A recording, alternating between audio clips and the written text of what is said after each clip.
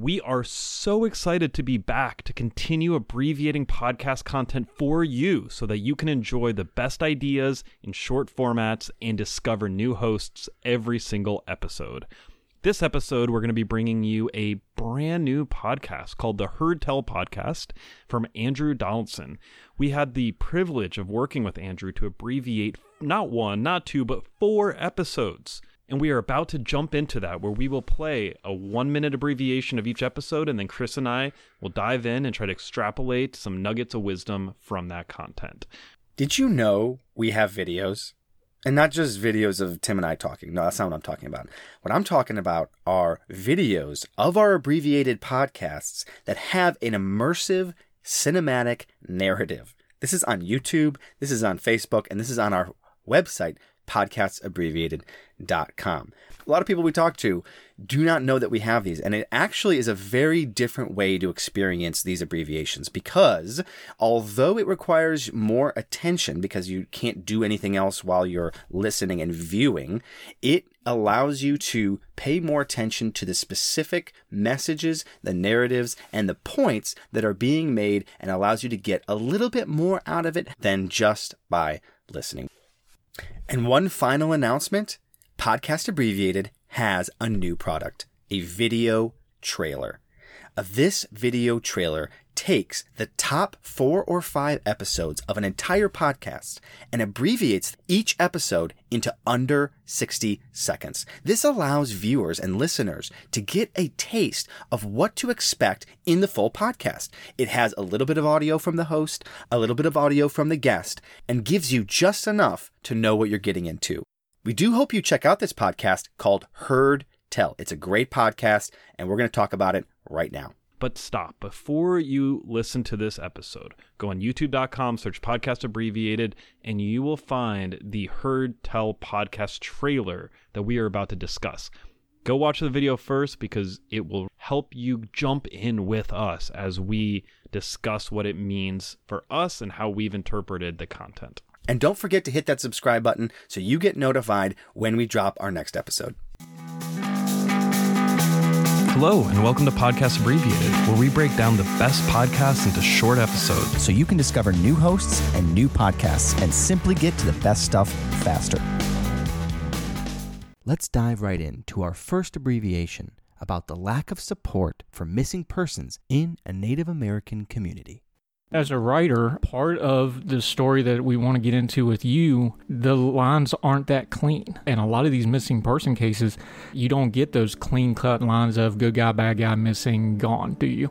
When I was doing the investigation into this Crow tribe, I was focusing on the historical failures of the U.S. government, the policing, in treating these missing and murdered people, especially in the fact of the Crow tribe. The family members were the ones that were going out and getting CCTV footage and piling it together and putting cases together and bringing cases to lawyers and police and saying, no, we know what happened to our loved one. We have this footage. We've interviewed witnesses. And even in those cases, police were not taking them seriously and not even filing a report.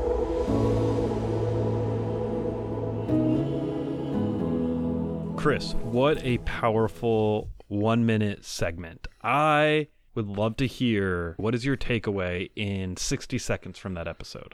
Yeah. So the Gabby Petito incident is kind of a timely thing. So if you're listening to this in the future, you may not know of this, but this is of a woman who was murdered in Utah, but she was an Instagram star. And so it took this viral effect where everybody was watching and there was all this news reporting about it.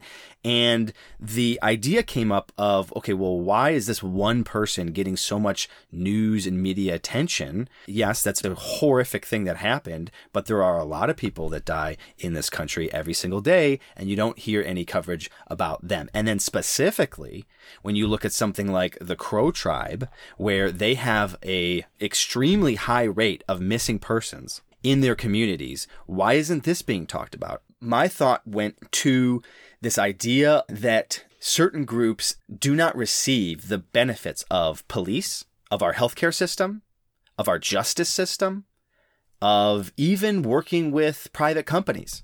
And I know that I'm an extremely privileged person, but I look at my future as working extremely hard to not fall off some cliff, some ledge that puts me in a situation where I don't have health care, where I am immediately suspicious that I'm guilty of something, where if I have a problem, no one's going to listen to me. And I know that if I lose my job for 5 months in a row, I have a high risk of falling into that position. And so there's this interesting class of people, the precarious class, that are constantly running on this treadmill to make sure that they stay in that area. But the real problem is that there is a huge group of people that have already fallen off and that our institutions are already not only just not working for, but working against in many situations.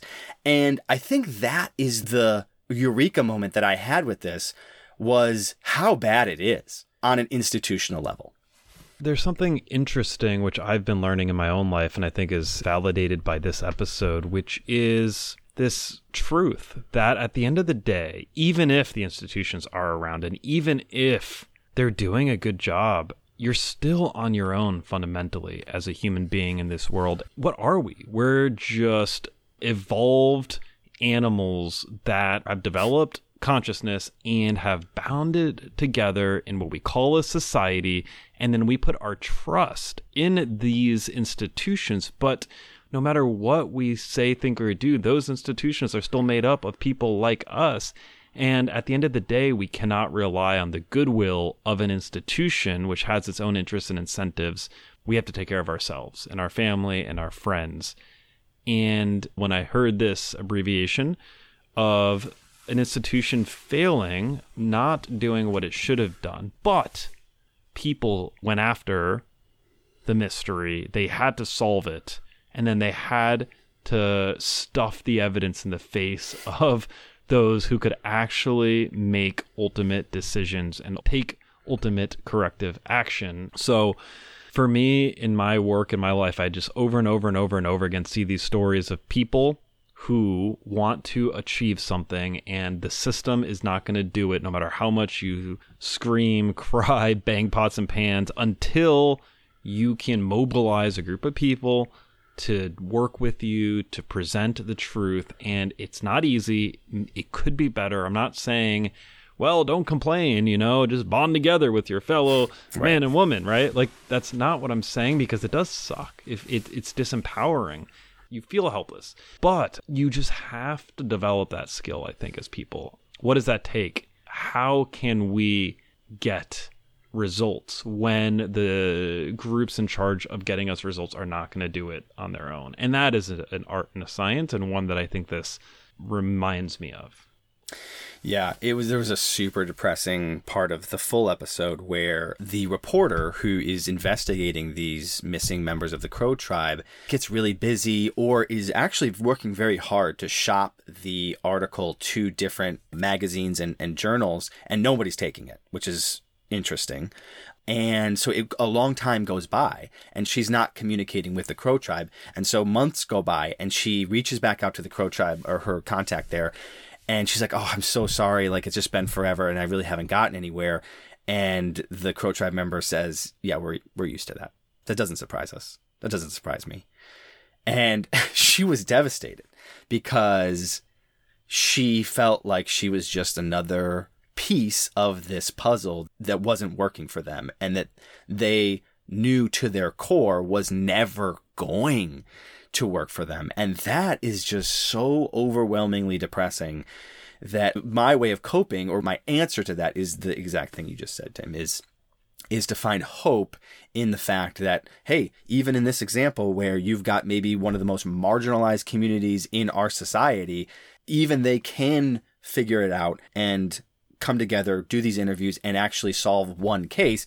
I mean, it seems like a minor victory, because there's probably a lot of cases that they can't do that with, but ultimately, I want to at least have as much autonomy as I can have, which there's a limits to it, but that's something I'm going to be working towards. Well, I think that was an awesome recap, and it even left a little bit of something for the viewers to go check out the full story. What do you say we move on to the next abbreviation? Now, let's listen to episode 4, Abuse and Abusers, with Jennifer Greenberg. Why is it there's always that burden from the outside placed on the victim or the survivor to try to rise up to that greater good when the dynamic should really be the other way around to protect them, should it not? Absolutely, yeah. There's a Bible verse. It talks about how they call evil good and good evil. So what abusers will try to do is they'll try to make their victim feel like they're the ones with the problem, that if they don't go along with this, then God's going to be upset with them. They're not a good person. If they're really a good person, then they'll honor their father, and honoring your father means keeping all his secrets. And when I escaped domestic abuse, it really felt like I'd escaped a cult. Wow. What a powerful abbreviation. I mean, there is a lot that this abbreviation alludes to. It's a very serious and deep topic, and it is something that we all need to be aware of, which is how power corrupts. And the initial reaction a lot of people might have is to say, yeah, the systems are awful, abuse is terrible when people get into power. I think it's also important to recognize that nobody's immune from power getting to you, and we all have a responsibility to hear and look at these stories so that when we are in positions of power, we're cognizant of the natural proclivities we might have when this power gets to us. What about you, Chris? What was your impression of this one? What really frustrates me hearing an episode like this is that it seems to be ubiquitous.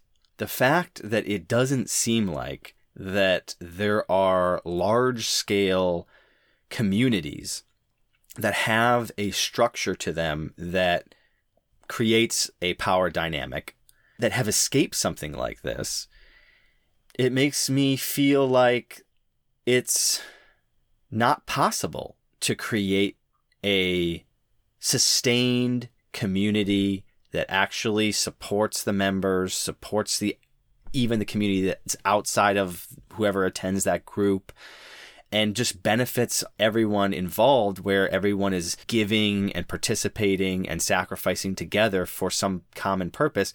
Obviously, there's always the potential that it gets infected with something like sex abuse, but it just seems to be happening so much that it seems unescapable, and that's very frustrating and depressing. So, Tim, I know that you are actually a part of a number of groups that you have spoken very highly of. So I'm wondering, have you found success, or have you identified something in the communities that you're a part of that provide a salve for this type of problem occurring and popping up?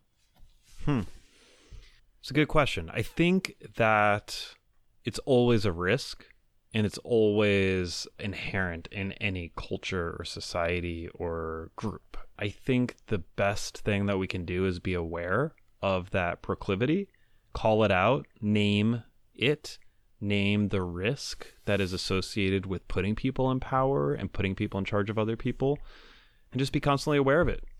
And I think if we're constantly engaged, speaking about it and aware that this is possible, it can help. The other tough thing is oftentimes it happens in the dark. So you may be a part of a community that you think is pure and good and there's nothing going on, but the very nature of this is that it is hidden, generally speaking, and those things come out eventually. I don't want to be ignorant and say, oh yeah, people in my community would never do anything like that. I mean, it's inherent, and it's wild when you realize to the otherwise seemingly good people can succumb to really bad things almost universally. And, I dream of a society that does not have these problems. And, maybe one day, Chris, we'll get to live in that society. Yeah, I think what you said does not bode well for that. However, like you just mentioned, if the intentions going into building that community are for transparency, shining the light on these types of things, I think that's huge, because I've found in my life, even just the things that I do that I try to put in the darkness are the things that come out sideways and are the things that manifest in your shadow. They get repressed and they don't go away. And what Carl Jung talks about is how when you see yourself reacting abnormally, so maybe extra aggressively, or when you see yourself getting triggered by other people's behavior, this is what Carl Jung says, that's telling you that there's something inside of you that you're repressing. And so, for example, I'm not going to go too into my COVID views, but we were riding in a car with one of my best friends, and he was saying something about what he was going to do with COVID, right? Vaccines, masks, whatever. And he had to preface it, and he said, all right, now don't get angry. And I was like, what the... First I was like, oh, how dare him? Well, I would never get angry. And then I realized, oh, I definitely might get angry. And the fact that he had to preface it, don't get angry, it made me sad for a second, but then it made me reflect. I'm like, oh, whenever I've talked about these topics, I've been extra passionate, and it may have boiled into anger, and he's received that. And so he doesn't want that spilling out on him. Even though we're friends and there's this mutual trust, and so we have that space that we can kind of go over bounds sometimes, it allowed me to take a step back and say, why am I so triggered at some of these things that happen? And what that's doing, it's shining the light into my own psyche and soul. Once you do that, it evaporates. And so now when I get into these discussions, I'm way less heated just because it was exposed and it was identified to the light. And so on a corporate level, on a communal level, that's the exact thing we need to do, is make sure, hey, what are the things that we're getting super aggressed about? What are these things that we're going too far in terms of overreaction? And let's take a look at those things. Or what are we repressing? What are we hiding inside ourselves? What are we trying to,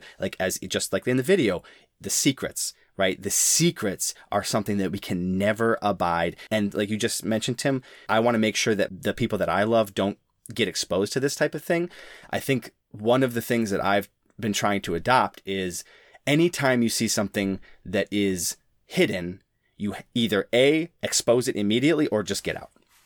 Do you find it interesting at all that oftentimes the people who want the power most are the ones who should not have it, and then those who are least want to be a leader, least want to have the power, are often the best ones to wield it? And I wonder if there's something there about that, and it's important to pay attention to those signs when people are going to be in power over you.